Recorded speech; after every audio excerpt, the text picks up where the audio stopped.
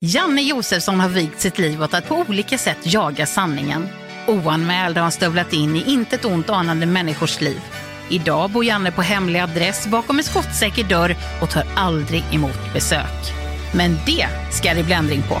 För i den här podden så är det Janne som inte vet vem som ringer på hans dörr. Nej, jävla vet du. Alltså, det är inte klokt. Hur många pinnar har du? Pinnar? Alltså, hur många olika människor har du knullat med? Ja. Vad flinar du åt pepparkaksjävel? För det var en patient sa till mig när jag räddade livet på honom.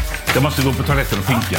12 på Play presenterar stolt oväntat besök hos Janne Josefsson. Jag träffar människor som är så öppna. Det är ju... det blir på riktigt. Det blir på riktigt. Oväntat besök hos Janne Josefsson finns där poddar finns.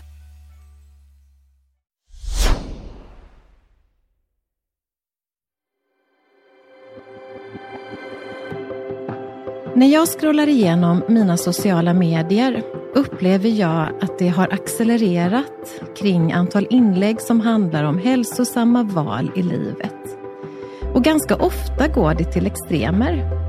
Min känsla är att det har blivit status att vara väldigt vältränad och att ha koll på sin kost. Att det nästan går att jämföra med hur det var för många år sedan när det fanns ett uttryck som hette yuppie. Då eftersträvade man och tyckte att det coolaste som fanns var framgångsrika människor som gjorde karriär och var 100% upptagna hela tiden. Attribut som kostym eller dräkt, en mobiltelefon i ena handen, portföljen i den andra, ständigt på språng och en helt fulltecknad kalender kännetecknade framgång då. Attributen nu är istället att vara vältränad och naturligt fräsch. Bära snygga träningskläder och sneakers. Ha gymväskan över axeln, preppad med matlådor och olika tillskott som ska ge ökat resultat vid träning. Upptagen, precis som jappin, men nu istället med fokus på träning och hälsa. Och visst låter det sundare att lägga mer vikt vid att må bra än att jobba oändligt många timmar. Men tyvärr blir det allt vanligare att det som till en början är hälsosamt efter ett tag istället övergår i ohälsa. Man blir allt mer fixerad vid träning och kost. Förändrar sitt liv så att det man tidigare har gjort och tyckt om inte längre finns utrymme för eller känns kul längre. Allt fokus ligger på sin kropp. Att forma den till något som helst ska bli perfekt.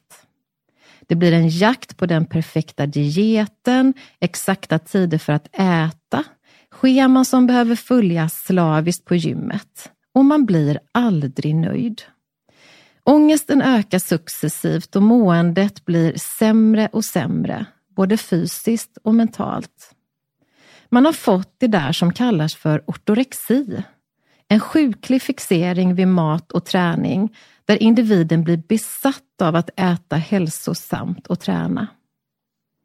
Ortorexi kan vara svårt att upptäcka, både för en själv och sin omgivning.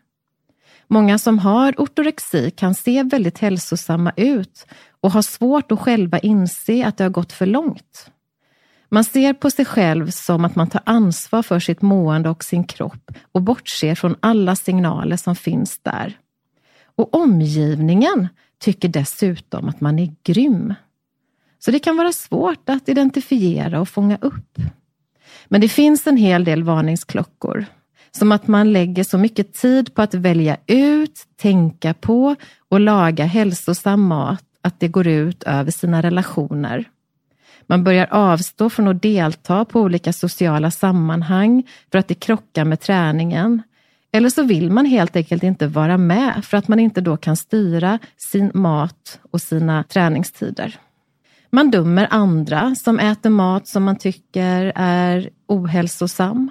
Känner sig orolig, skamsen eller onyttig om man ätit något som man anser ohälsosamt.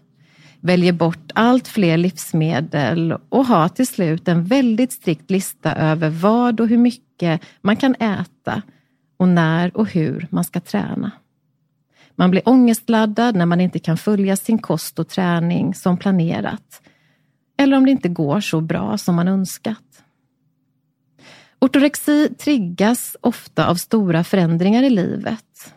Då används en hälsosam livsstil som ett sätt att hantera känslomässig smärta till den grad att det övergår till en besatthet.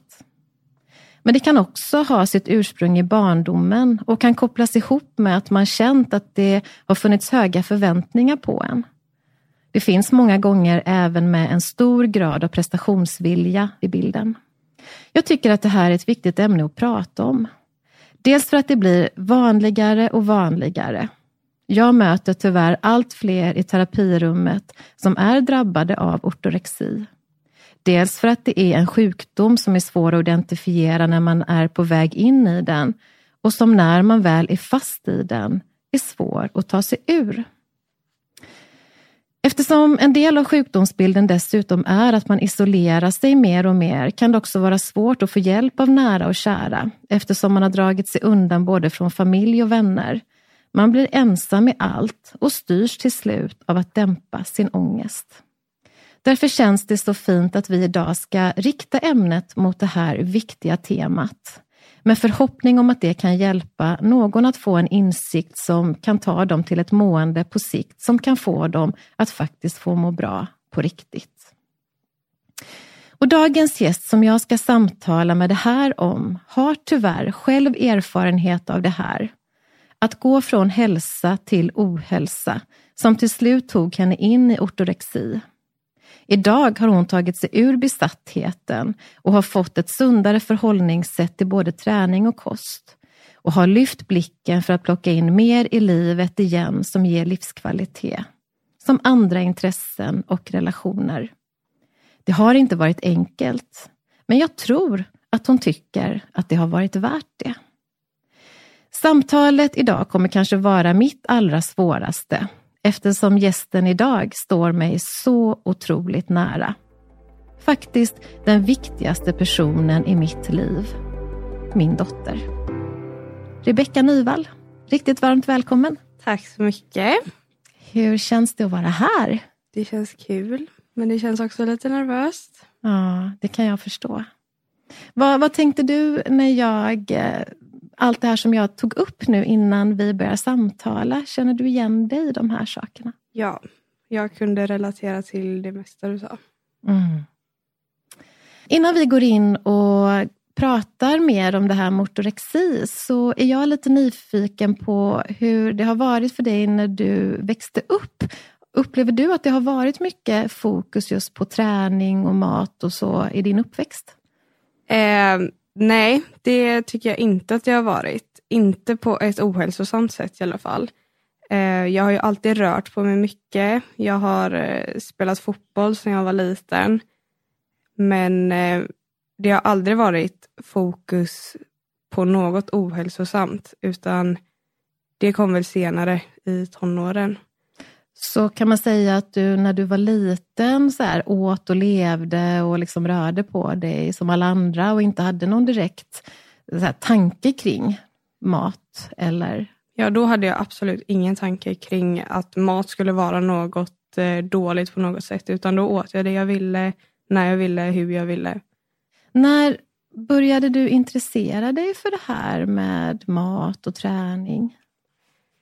Det var väl 2018 när jag fick diabetes. Då blev det viktigt för mig att sätta mig in i kosten för att jag fick höra från alla läkare att mat och träning var något som kunde påverka min diabetes på ett positivt sätt. Vad gjorde du för förändringar då? Om vi jämför med hur det såg ut innan, vad var de stora förändringarna du gjorde? Den största förändringen var ju att jag tog bort rätt mycket kolhydrater från min kost. Det var det första steget för att få ner blodsockret och då tyckte jag det var en enkel väg att utesluta kolhydrater. Vilket jag sen då insåg att det funkade ju inte alls för min kropp. Egentligen tänker jag så här att du startade ju ifrån en ganska god tanke ändå. Att du ville göra förändringar som skulle kunna få dig att må bättre. Att få en ännu mer liksom hälsosam livsstil. Och så provade du dig fram och tog bort de här kolhydraterna. Vad blev nästa steg? Nästa steg blev väl att fokuset låg mer på träning än vad det hade gjort tidigare. Och då var det fokus enbart på konditionsträning. Så då var det timmar som spenderades på crosstrainer och löpband och på gymmet helt enkelt. Mm. Och var det här en helt ny miljö för dig? Eller hade du redan varit inne och nosat på den typen av träning?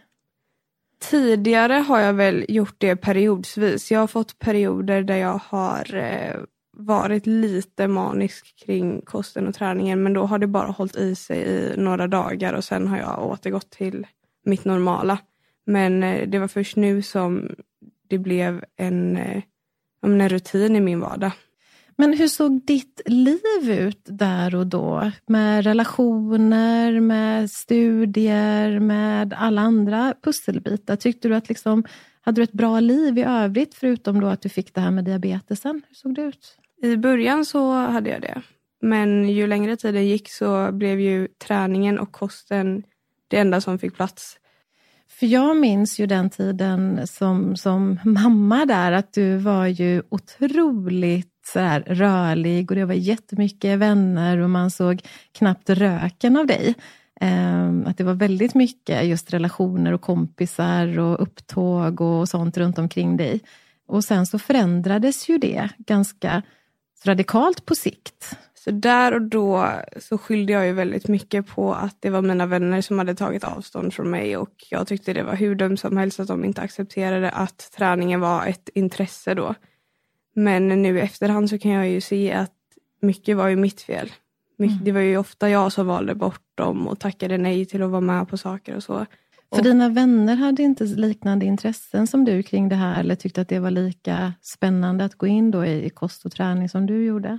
Mina vänner var väl mer inne på det här spontana livet och festande och det var ju absolut inte något jag kunde tänka mig där och då för det skulle ju förstöra hela min plan där med träning och kosten. Mm. Så alkohol fanns ju inte en tanke på att bruka och festa var så långt bort från mig där och då. Och då blev det blev att jag hamnade utanför då och på ett sätt tyckte jag det var skönt när jag var i det. För då fanns det inga krav på att jag skulle komma med anledningar till att inte vara med och så. Så jag tyckte det var skönt att vara isolerad från verkligheten om man säger så. Men hur gjorde du i det mellansteget tänker jag? När du gick ifrån det här jättesociala, var med på allting till att då mer eller mindre isolera dig som du säger. Vad hade du för strategier för att ibland ändå kunna vara med? Hade du ursäkter för saker eller hur hanterade du det? Att kunna vara med men slippa kanske då äta eller dricka eller hur det kunde vara? Jag skyllde ju mycket på min diabetes att det där kan jag inte äta för att då mår inte min diabetes bra av. Och det var väl, tyckte jag då, ett bra sätt att slippa äta det andra gjorde så för att folk vågade inte riktigt kommentera när jag blandade in diabetesen i det eftersom att folk kanske inte har så mycket kunskap om diabetes just. Så då blev det att folk accepterade det. Så det tyckte jag var skönt. Sen så kom jag ofta med ursäkter om att nej den tiden kan jag inte utan jag kan under där och då för att där var det ett mellanrum där jag inte åt. Och där andra inte heller åt. Så då fanns det inget krav på att man skulle äta tillsammans eller så. Tror du att det finns någonting som någon hade kunnat göra eller säga till dig som hade kunnat bromsa det här? Eller var du så bestämd och dedikerad i den resan du valde att ta? Alltså där och då fanns det ingenting som kunde få mig att sluta med det jag höll på med. Jag var jättebestämd på vad jag ville göra. Men jag tror också att jag kom från... När jag gick i högstadiet hade jag väldigt mycket vänner och vi hade väldigt kul tillsammans. Vi umgicks väldigt mycket på fritiden och i skolan. Och det var det som tog upp min tid där och då. Sen när jag började gymnasiet så blev det som att det försvann lite. Den tryggheten man hade i högstadiet försvann vilket gjorde att jag tror jag tappade kontrollen lite. Mitt liv såg inte alls ut som det gjorde i högstadiet utan det var något helt nytt nu. Och då kände jag att jag behövde få kontroll på något annat sätt. Och då tror jag att jag la den kontrollen i just träning och kost. Om du inte hade fått din diabetes, tror du att du hade tagit dig till samma plats? Eller hade du hittat något annat sätt, tror du, för att få den känslan av kontroll? Det är en svår fråga. Det är en väldigt svår fråga, för att just nu så... Nej, jag tror inte att det hade blivit lika destruktivt om jag inte hade fått diabetes. För då tror jag inte jag hade behövt komma in på träningen och kosten på samma sätt. Nu pushade läkarna ganska hårt för att träning och kost var något som skulle hjälpa sjukdomen. Och där och då när man har fått ett sjukdomsbesked så gör man ju allt för att bli bättre. Och jag tror att det var det i samband med att jag såg resultat på både diabetesen och på kroppen. Att det var det som gjorde att det gick så långt. För att ju mer resultat jag såg, desto mer motiverad blev jag till att fortsätta. Och det i samband med all bekräftelse från omvärlden gjorde ju att det kändes som att jag gjorde något rätt. Ingångsporten till det här kan man säga har att göra med att det blev förändringar i ditt liv. Det blev en otrygghet när du klev in på gymnasiet, och det i kombination då med att du hade fått upp ögonen för kost och träning genom diabetesen blev liksom en inkörsport för dig in i det här. Och du började plocka bort kolhydraterna, du började köra mycket cardio, den typen av träning. Hur fortsatte dina tankar? Hur mådde du av det? Tyckte du att det kändes härligt när du började få kontroll på de här delarna? Mådde du bra? Jag mådde inte bra psykiskt. Det gjorde jag inte. Däremot så trodde jag väl, eller i alla fall intalade jag mig själv, att jag mådde bra av att ha den kontrollen och att få känna mig duktig. För det var något jag gjorde. Jag kände mig väldigt duktig som kunde hålla mig till en så disciplinerad träning och kost. Och kunna tacka nej och motstå saker som jag egentligen ville. Det fick mig att känna mig duktig där och då. Och det var väl det som drev mig framåt också.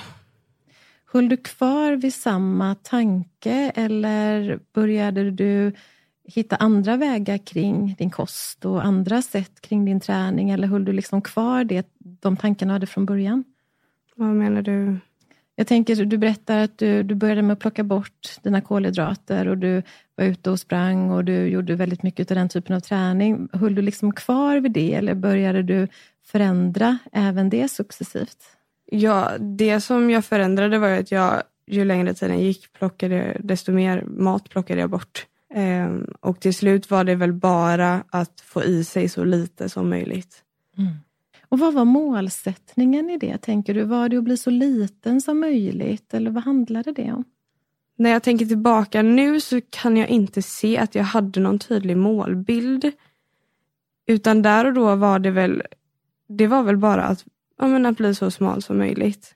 Men inte bli ätstörd. För så tänkte jag där och då, att ätstörd kommer jag inte bli, men smal vill jag bli. Och att ta sig till den smala kroppen, då kan jag göra vad som helst. Fanns det förebilder för dig, eller vad hade du för ögonen? Nej. Det jag minns från den perioden var ju att jag var väldigt själv i både det jag gjorde och i mitt liv. Så jag kan inte minnas att jag hade någon specifik förebild. Sen kunde jag absolut gå in på Instagram och tycka att wow, den där tjejen var snygg, hon var smal.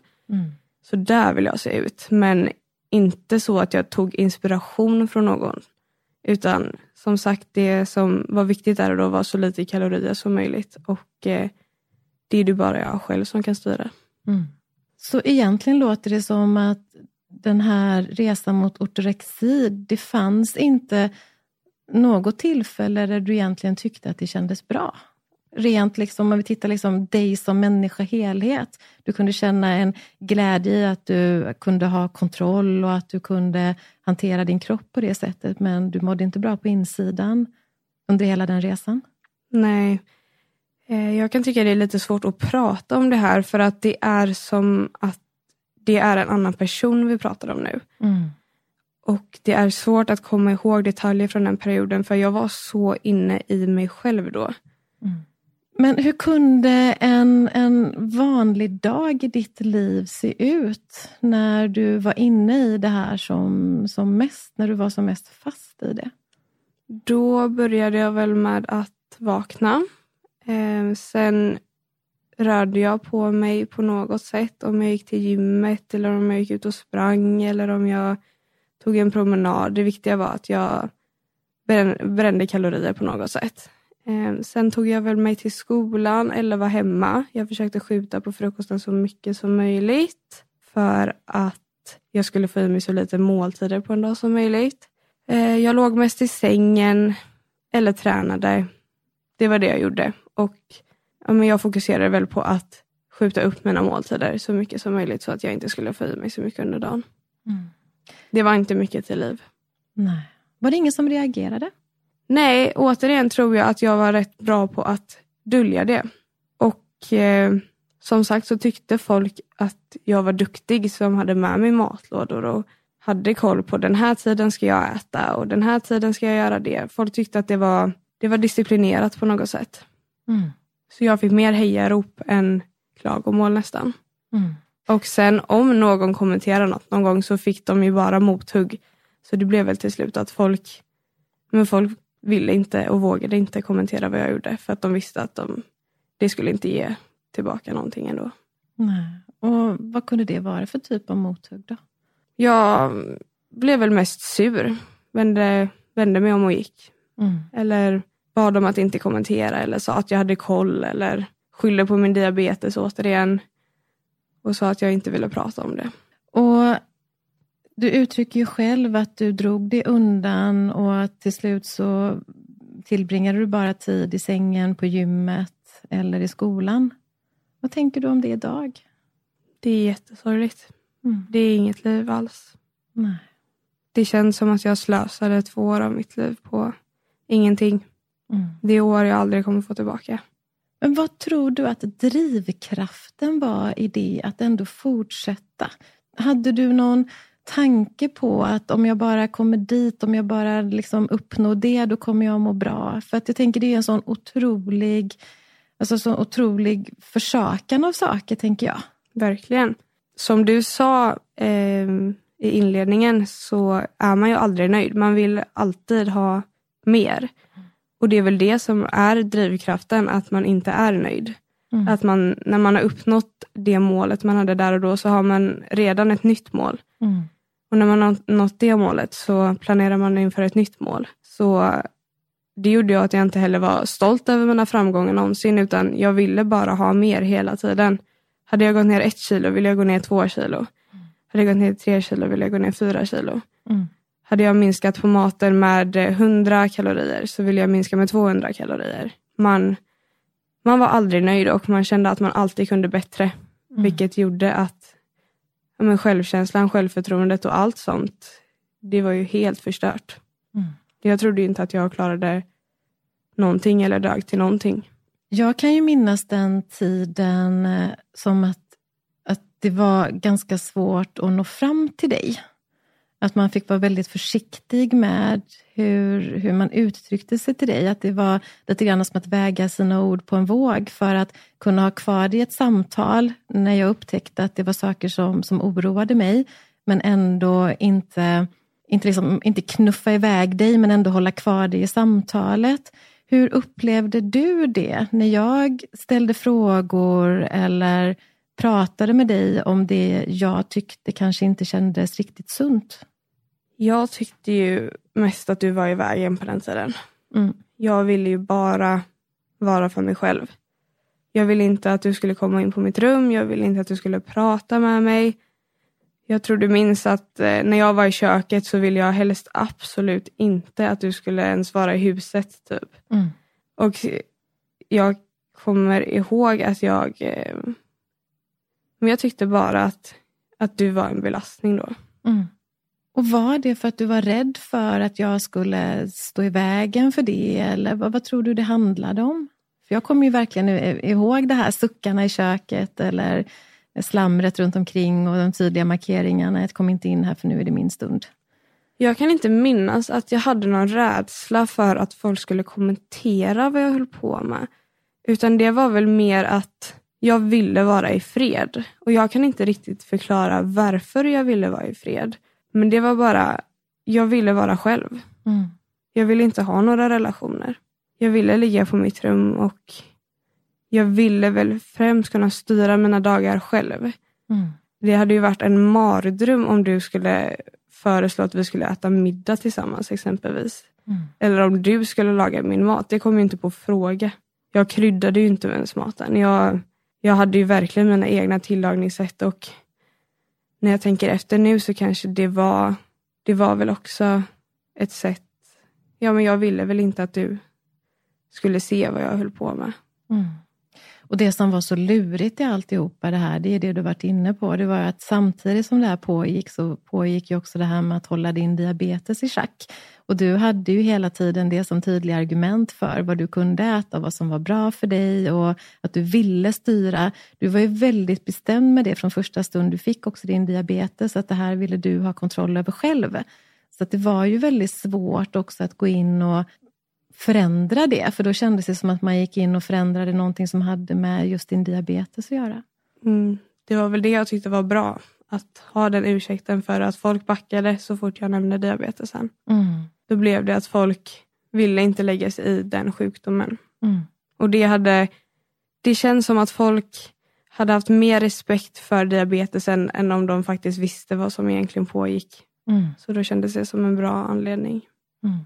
Jag kan ju också minnas ibland när om vi till exempel var ute och promenerade liknande, att du pratade ju ganska mycket också om just hälsosamma val och kunde också, vi hade ganska mycket samtal om kanske också hur andra människor och deras val och varför de gjorde på ett visst sätt. Kommer du ihåg det? Ja. Vad tänker du om det idag? För det är också en del egentligen utav den här sjukdomsbilden, att man för att kanske då rikta fokuset bort från sig själv eller att normalisera det man själv ägnar sig åt, så tycker man att alla andra människor egentligen är de som gör fel. Precis så var det. Jag sökte hela tiden fel hos andra när det kom till kost och träning. Och jag hade jättestort fokus på det verkligen. Och som du säger så kan ju en av anledningarna till det vara för att rättfärdiga mitt beteende. Att man skulle klanka ner på hur andra gjorde för att på något sätt få fram att jag gjorde rätt. Men också, ofta när man kommenterar något fel hos någon annan så är det ju för att man själv vill vara där. Och jag tror att det faktiskt var så för mig också. Att när någon annan satt och åt en glass och njöt av den så klankade jag ner på det och sa att det är ju absolut inte bra att stoppa i sig så mycket socker och så mycket kalorier. Fast det enda jag egentligen ville där och då kanske var att sitta och njuta av en glass. Ett av de sätten som jag försökte nå dig på var ju att samtala med dig när du öppnade upp, ofta när vi åkte bil och liknande. Vad tänker du om de samtalen? Ibland gick de ju bra, ibland så fungerade de och ibland så blev du väldigt så här arg eller inte ville prata om det eller tyckte att jag var jobbig. Minns du de samtalen? Jag minns ingenting från det. Jag har inget minne av att något av våra samtal nästan. De samtalen jag kommer ihåg är ju bara de där jag hela tiden skulle hacka på vad alla andra gjorde. Och jag minns ofta att jag hackade på dig också och dina val och ifrågasatte hur du åt och hur du gjorde. Har du någon? Ja, absolut. Och en av de här delarna som kanske blev, det var ju också att för att ha dig nära mig och att ha lite också så kontroll över hur du faktiskt mår. För jag förstod ju att det var något som inte riktigt stämde här. Också med min egen bakgrund. Så gick jag ju kanske också lite grann in vid sidan av dig i allt detta. Jag började ju också till exempel träna och åkte med dig till gymmet. Även om du var mån om att du skulle göra ditt så började jag ju liksom kliva in lite i den världen. Och ville så här sätta mig in i det och förstå vad det handlade om. Jag tyckte det var svårt många gånger också när vi pratade om saker. För att du hade läst på mycket och när jag ställde frågor så kände jag att jag behövde ha mer kunskap för att kunna veta, är är det här sunt? Är det osunt? Vad handlar det här om? Är det här vanligt i den här världen? Jag kommer ihåg första gången till exempel när du ville, jag tror det var en PVO du ville köpa och jag blev så här, fick panik och sa nej, det får du inte köpa. Så här, vad är det för någonting? Och så fick man liksom börja läsa på om det. Så var du med väldigt mycket där. Jag kommer ihåg när jag skulle köpa proteinpulver och du googlade och frågade alla runt omkring dig för ett proteinpulver, för du visste att jag höll på med konstiga saker där och då. Allting som du egentligen så här, tog upp och ville plocka in hade jag en varningsklocka på och ville så här, säkerställa att det inte var någonting som var konstigt. Och jag ställde ju väldigt mycket frågor. Jag ställde också en del ganska raka frågor. Jag vet till exempel när du började äta det här kasinet. Då var det också så när jag gick in och läste på det så kunde jag också se att den skulle öka en mättnadskänsla. Och då fick jag också prata med dig och säga så vad är orsaken till att du tar det här nu. Och, så att jag hade ju väldigt mycket oro, men jag vet ju också att om jag hade knuffat för hårt så hade du ju stängt ute mig ännu mer. Så att det var en sån otroligt svår balansgång. Och jag kommer ihåg att du gärna ville gå in och påverka min kost och jag skulle äta och du gav mycket tips och råd och du kunde också tycka att jag gjorde fel. Men ibland hade du också det motsatta beteendet att du kunde ju säga, jag kunde komma hem och det låg så här 5 chokladkakor på min säng. Så att det var väldigt skiftande i din approach. Och jag vet inte om det var så att du själv kanske skiftade mycket i det här att å ena sidan men å andra sidan. Men får jag fråga, när jag var i detta som mest, kunde jag någonsin påverka dig åt samma riktning som jag var i? Kände du dig någonsin dålig för att du inte var lika extrem som jag inom träning och kosten? Förstår du vad jag menar? Ja, jag förstår vad du menar. Och det fanns nog, det var så svårt där, därför att å ena sidan så tyckte jag att mycket av det du gjorde var imponerande, för att det var så mycket som var nytt för dig som du bara klev rakt in i och tog för dig av och lärde dig av, och det tyckte jag var väldigt inspirerande. Samtidigt som jag efter ett tag insåg ju att det blev för mycket och det blev liksom för sjukligt i det. Så att jag tror att jag kunde plocka delar av det och applicera in det i mitt liv och försöka få in det på ett hälsosamt sätt. Men jag kan absolut så mycket av de där samtalen som var kring så här, att skära ner på kalorier, att hela tiden göra smarta val och allt detta. Det hade en påverkan på mig med tanke på att jag har en bakgrund också där jag var ute och snajdade på det här. Och det kan jag nog ibland fortfarande känna att det är en väg tillbaka, och det tror jag att du kan känna igen dig också, att varken du eller jag har väl idag en inställning till att det känns härligt att äta vad som helst. Det finns liksom, det är som att när man har varit inne i de här banorna så behöver man jobba ganska aktivt med att tycka att allting faktiskt är okej. Eller vad tänker du om det? Ja, men jag kan tänka mig att det är svårt att leva så nära någon med den inställningen till mat och kost. Jag tror att om vi tittar på i din personlighet, det som jag tyckte var, förutom då de här delarna vi har pratat om, så tyckte jag nog att det som var det absolut svåraste var att din personlighet förändrades så radikalt. Du har ju i hela din uppväxt, i hela ditt liv varit en otroligt glad tjej, positiv, sagt ja till allting, hängt med på allting och som du sa varit väldigt aktivt så här. Man kan säga att du är ett enkelt barn, för du har alltid haft liksom saker för dig, men du har liksom varit en sån här härlig människa. Så här, ja, jag vill, vad roligt, vad gott, vad spännande. Och sen så blev du plötsligt exakt det motsatta. Så. Du ville inte följa med på någonting, allting var besvärligt, jag var jobbig. Om vi skulle åka någonstans och jag blev så där 5 minuter sen för att jag fick springa in och hämta någonting, då kunde du börja gråta i bilen. För då hade du tagit kanske då en PVO som skulle ha en exakt verkan innan du skulle kliva in på gymmet, och då kunde den dagen vara helt förstörd. Det fanns 0 flexibilitet. Nej, det var väl det som var det största problemet. Att jag bara tog hänsyn till mig själv och mina behov.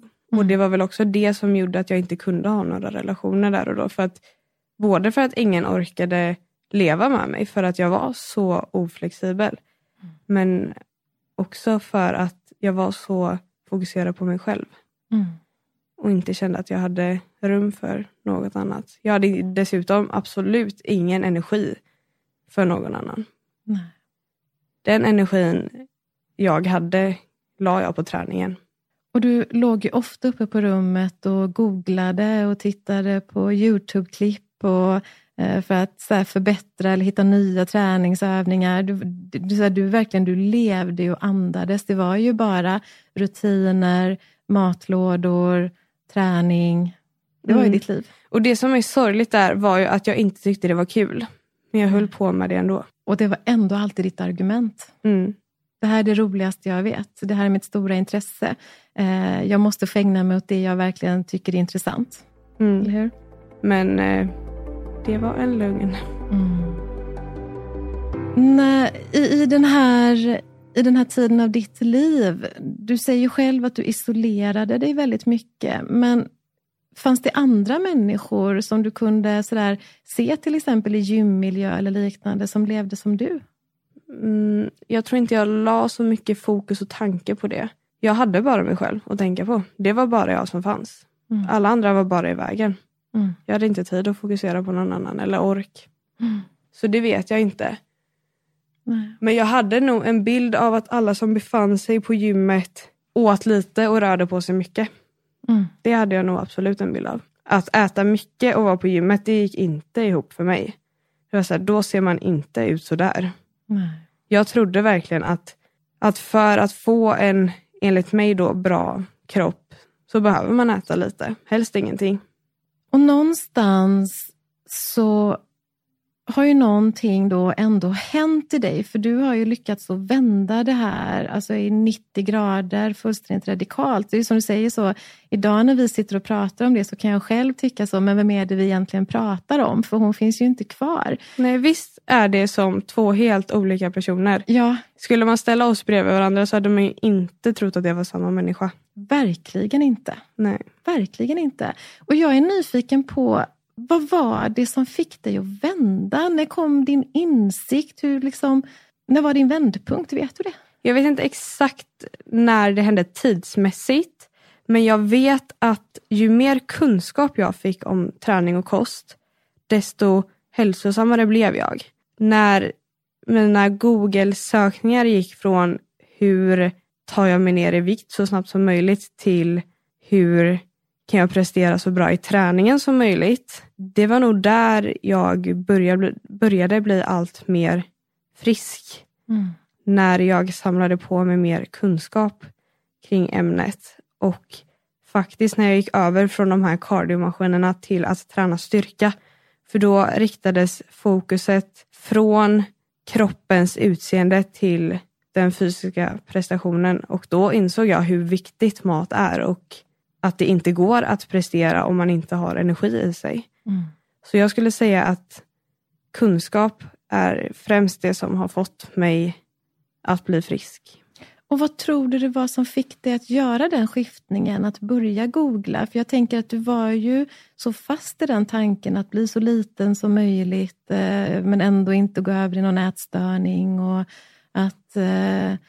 För jag tänker det måste ju kräva ganska mycket då att ha det fokuset till att plötsligt då börja addera till saker och förändra saker i en annan riktning. Alltså jag tror att något som jag alltid har haft är ju en stark vilja och jag har ju alltid varit väldigt bestämd. Det vet ju också att jag har varit sedan jag var liten. Att jag är väldigt bestämd som person. Så för mig var det nog bara att jag vill inte må så här. Jag vill inte leva ett liv utan relationer och ett liv där jag bara är på mitt rum. Och när jag hade bestämt mig för att jag vill inte att mitt liv ska se ut på det sättet, så försökte jag nog hitta ett sätt att förändra det. Sen har det ju gått i ganska långsam fart. Det var ju inte att det gick från att jag stod på en kardiomaskin till att bli helt frisk och äta mycket mat och träna hårt, utan det har ju tagit sin tid. Vad var det du tyckte var svårast att komma tillbaka till?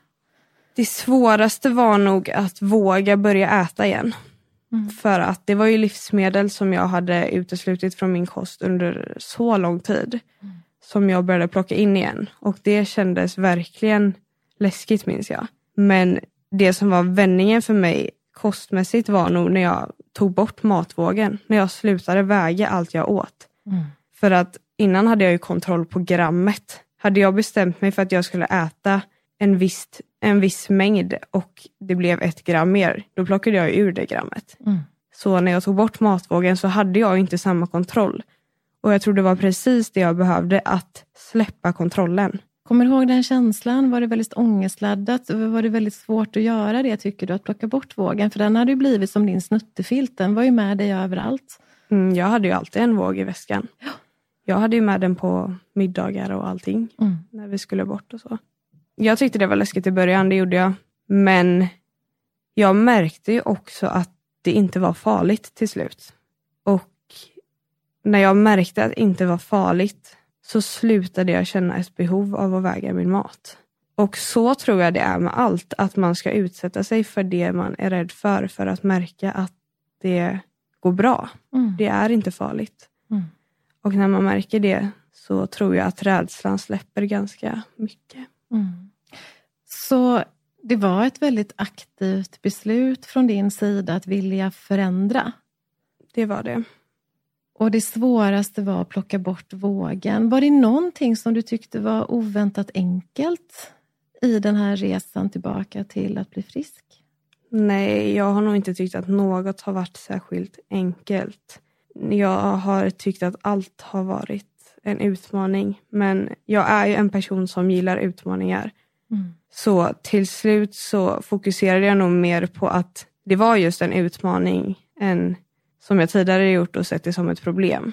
Så jag bytte ut problemen mot utmaningar istället. Och såg det som något kul istället för något jobbigt. Under den här tiden då började du öppna upp dina ögon för saker runt omkring. För du sa ju innan att när du gick in i det här så liksom blev du väldigt så här inåtvänd. Det var väldigt mycket fokus på dig. Du brydde dig inte så mycket om vad andra människor ägnade sig åt, relationer och så. Fanns det här nu någon eller andra människor som kunde inspirera dig till ett hälsosamt liv? Jag skulle säga att jag har haft olika som tidsepoker i min sjukdom. För att från början så var det ju ingen mat och bara cardio. Sen blev det inte så mycket mat och styrketräning. Sen blev det lite mer mat och styrketräning. Och idag så äter jag ju väldigt mycket mat och styrketränar. Och jag tror att mina första förebilder kom när jag hittade styrketräningen. Då tyckte jag det var mycket coolt med starka tjejer och starka personer. Så då hade jag absolut förebilder. Jag kommer ihåg att du sa en sak till mig. Jag vet inte exakt i vilket skede det här var. Men det var ju absolut när du hade bestämt dig för att du skulle ta dig ur det här. Och då vet jag att du sa till mig: nej men mamma, jag vill inte vara en sån där person. För det är ingen härlig person att ha runt omkring sig. Jag vill ju vara liksom en person som är kul och livsglad. Och som människor gillar att vara med. Och jag vill typ inte ens vara med mig själv. Nej. Kommer du ihåg att du har sagt det? Men det säger jag ju fortfarande. Ja. När vi pratar om så. Att man vill inte vara med en sån person. Nej. Det vill man inte. Nej. Och min känsla är också att du har i ditt tillfrisknande, att du också har kunnat då möta personer som kanske sitter kvar lite i det du var i.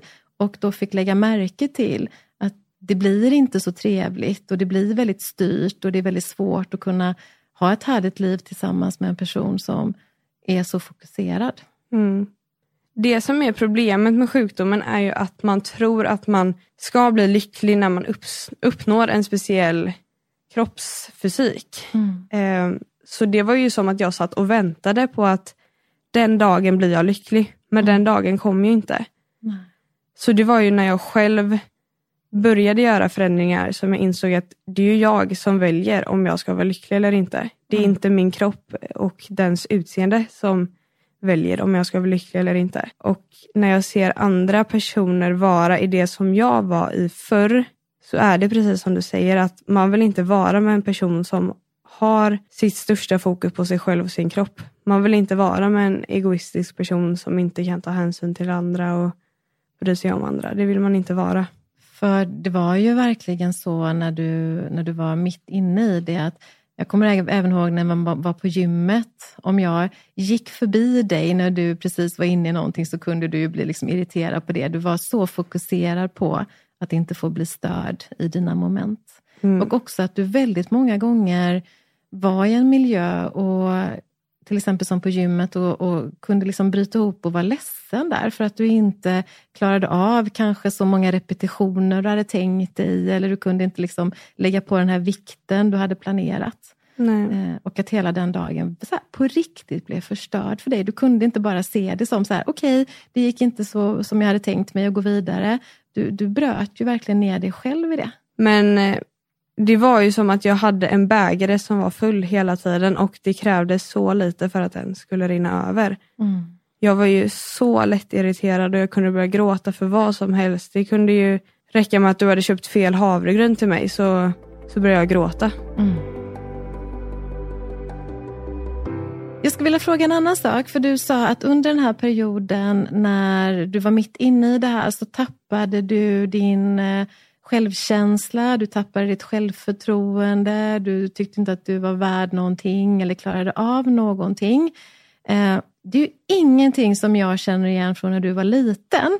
Och om jag frågar dig hur din självkänsla och ditt självförtroende mår idag, vad skulle du säga då? Då skulle jag säga att jag nästan har för bra självkänsla och ett för bra självförtroende. Jag frågade det häromdagen om man kunde ha en för bra självkänsla. Ja. För att det tycker jag att jag har. Jag tar ju aldrig åt mig av något negativt. Eller jag tycker att jag är bra som jag är. Och jag vet inte hur jag jobbar tillbaka det faktiskt. Du har ju, det är verkligen någonting som jag vill som verkligen så här credda dig för du har ju gjort den här resan på egen hand. Du har ju verkligen själv gått in och tagit ansvar för det här. Du har ju varje dag jobbat med att bygga upp den du är och att tycka om dig själv stenhårt. Och jag tycker att det är väldigt inspirerande och jag hoppas att om människor lyssnar på det här att man också förstår hur mycket man faktiskt själv kan gå in och påverka. Men det har ju inte kommit gratis för dig. Du har ju varje dag jobbat med att titta på dig själv, se på dina kvaliteter, träna dig på att hålla kommentarer borta ifrån dig. För det är ju inte så att om jag också tittar på det här året när du har bott uppe i Uppsala så är det ju inte så att det bara har varit enkelt. Men du har ju verkligen så här klarat av att vara i situationer och se ditt värde.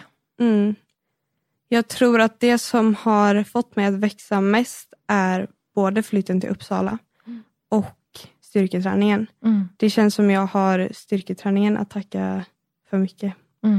Men sen så tror jag också att Uppsala var väldigt nödvändig för mig. För att i samband med flytten märkte jag ju att det finns väldigt mycket viktigare saker att fokusera på än kroppens utseende. Vad är det du har hittat nu då som är viktigt i livet? Har du nya målsättningar, nya drömmar som inte just bygger på kropp och kost? Ja. Nu har jag det kom snabbt. Ja, men jag känner mig så livsglad just nu. Jag känner mig typ sprallig, nyfiken. Jag vill göra allt. Jag har så mycket mål inför, jag har flyttat till Göteborg nu. Och jag har så mycket mål inför den här hösten och inför livet. Och jag är supertaggad på det och inget av det har med kost eller träning att göra. Snarare tvärtom, så nu det senaste har jag ju vilat mer än vad jag någonsin har gjort från träningen. Och jag har ätit mer än jag någonsin gjort också liksom. Och det har jag inte lagt så mycket värdering i utan nu bara jag är. Om du skulle få träffa då Rebecka från den tiden när hon mådde som allra sämst. Vad hade du sagt till henne? Jag hade frågat om hon ville slösa bort ännu ett år. För det är verkligen det man gör.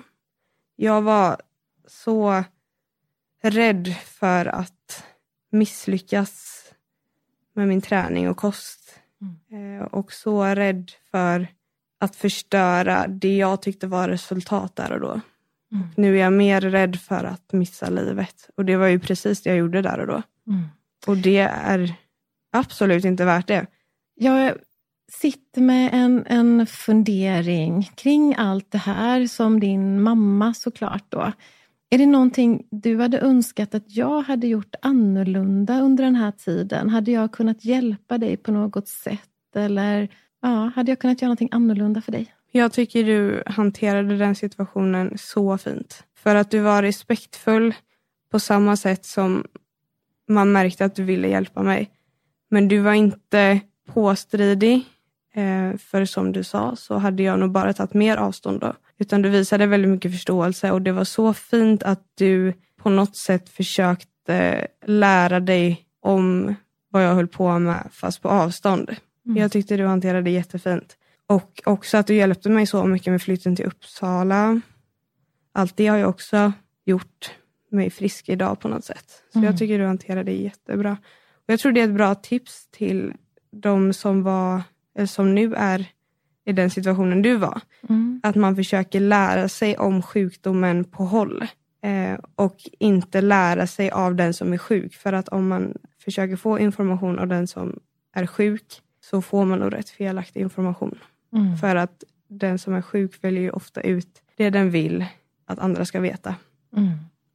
Om vi har någon som lyssnar på det här nu då, som kanske då någonstans i sig själv kan tänka så, jag är nog där, eller jag är på väg in i det här, eller jag känner igen mig så otroligt mycket av det här. Vad skulle du vilja ge honom eller henne för råd eller tips?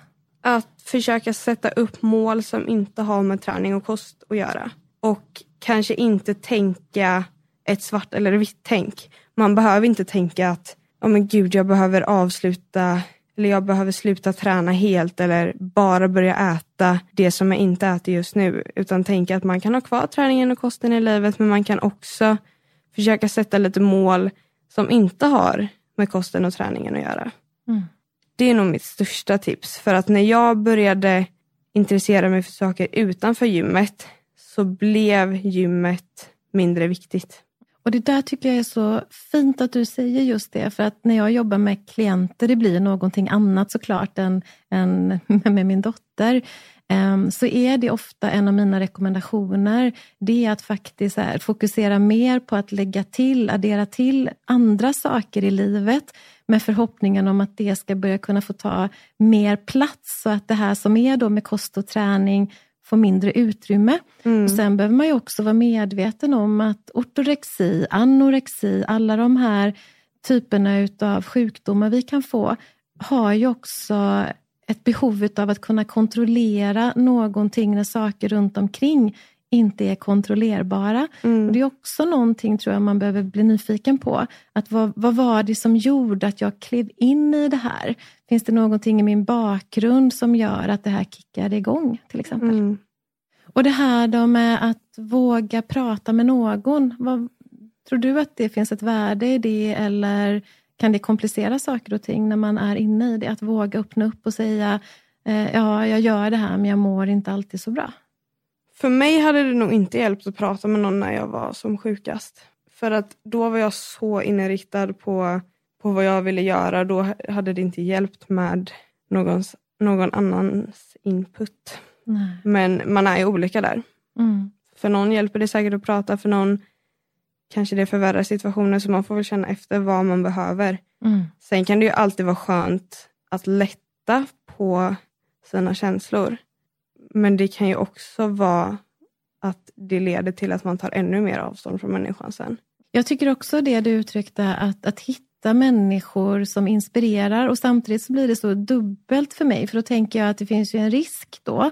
Att man hittar någon som kanske inspirerar i något fel riktning, eller hur? För du hade ju kanske då vissa konton du inspirerades av som inte var bra för dig. Som kanske så här också fortsatte att påverka dig, och sedan så när du tillfrisknade så hittar du konton med människor som har en hälsosam syn, men de kanske inte du var intresserad av när du var sjuk. Nej.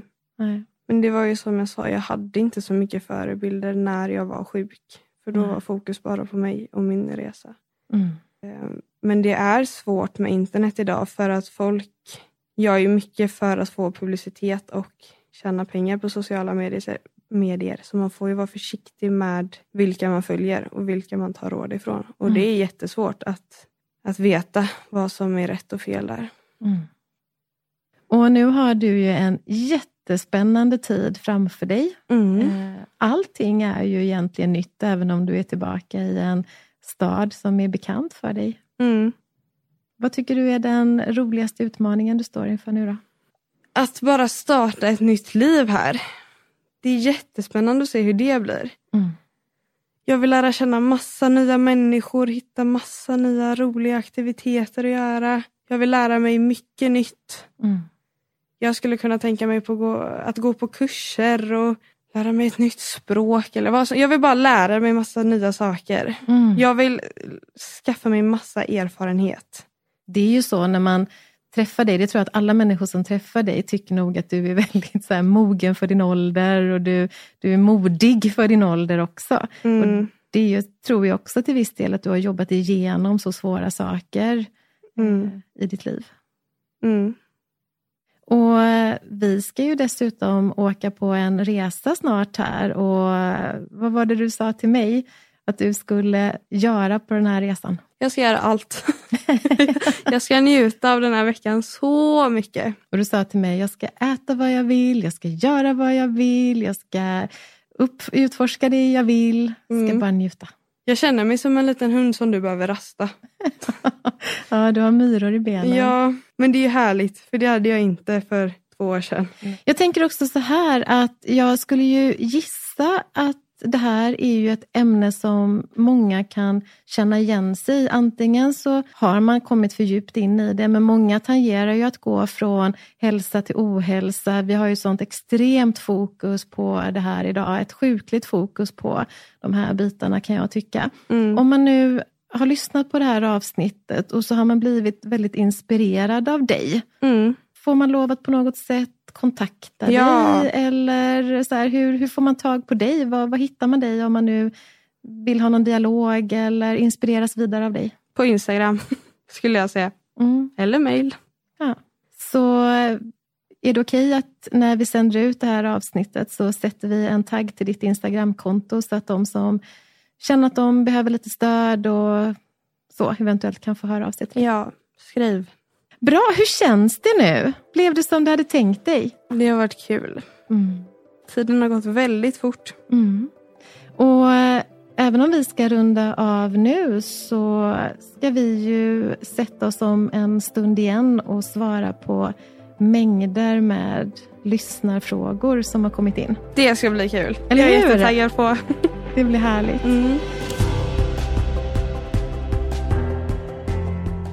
Jag är så oerhört stolt över Rebecka. Så himla stolt över att hon så modigt delar med sig av sin resa och sina insikter kring ett ämne som är så galet svårt. Att hitta en balans som är hälsosam. Stolt över att hon inser att svaret på att må bra och känna lycka i livet inte ligger i en perfekt tränad kropp, utan att det handlar om helt andra saker. Att hälsa är viktigt, men att det gäller att se det som en pusselbit av många andra i livet. Och att inget som går till överdrift, vad det än handlar om, någonsin blir bra. Tycker att hon är cool, som trots sin unga ålder är så himla klok, så mogen. Imponerad över hennes starka självkänsla och självförtroende, som gör att jag är trygg i att vad hon än bestämmer sig för att göra, att hon kommer uppnå det. För det har inte kommit gratis. Hon har jobbat hårt för det och fortsätter att varje dag ta ansvar för sig själv i sitt liv. Att stå i centrum av sitt liv och fatta beslut som blir bra för henne. Orädd för förändring, orädd för beslut. I visshet om att alla beslut går att ompröva och att man alltid i alla lägen kan förändra det som krävs om man verkligen vill. Som hon gjorde med sin ortorexi. En galet tuff resa som hon bestämde sig för att förändra. För att hon ville och för att hon insåg att det enbart var upp till henne om det skulle lyckas. Hon är en stor inspiration för mig, trots att hon är min dotter. Och nu hoppas jag att hon är det även för dig. En ung kvinna som har rejält med skinn på näsan och ett hjärta av guld. Generös som få. Som tycker att det är glasklart att livet är hennes och att hon kan leva som hon vill. Men att det också kräver hårt arbete och stort ansvar för att få njuta av det goda och vackra i livet. Jag hoppas att det nu även är glasklart för dig. Eller? Thank you for listening to this Polpo original. You've been amazing.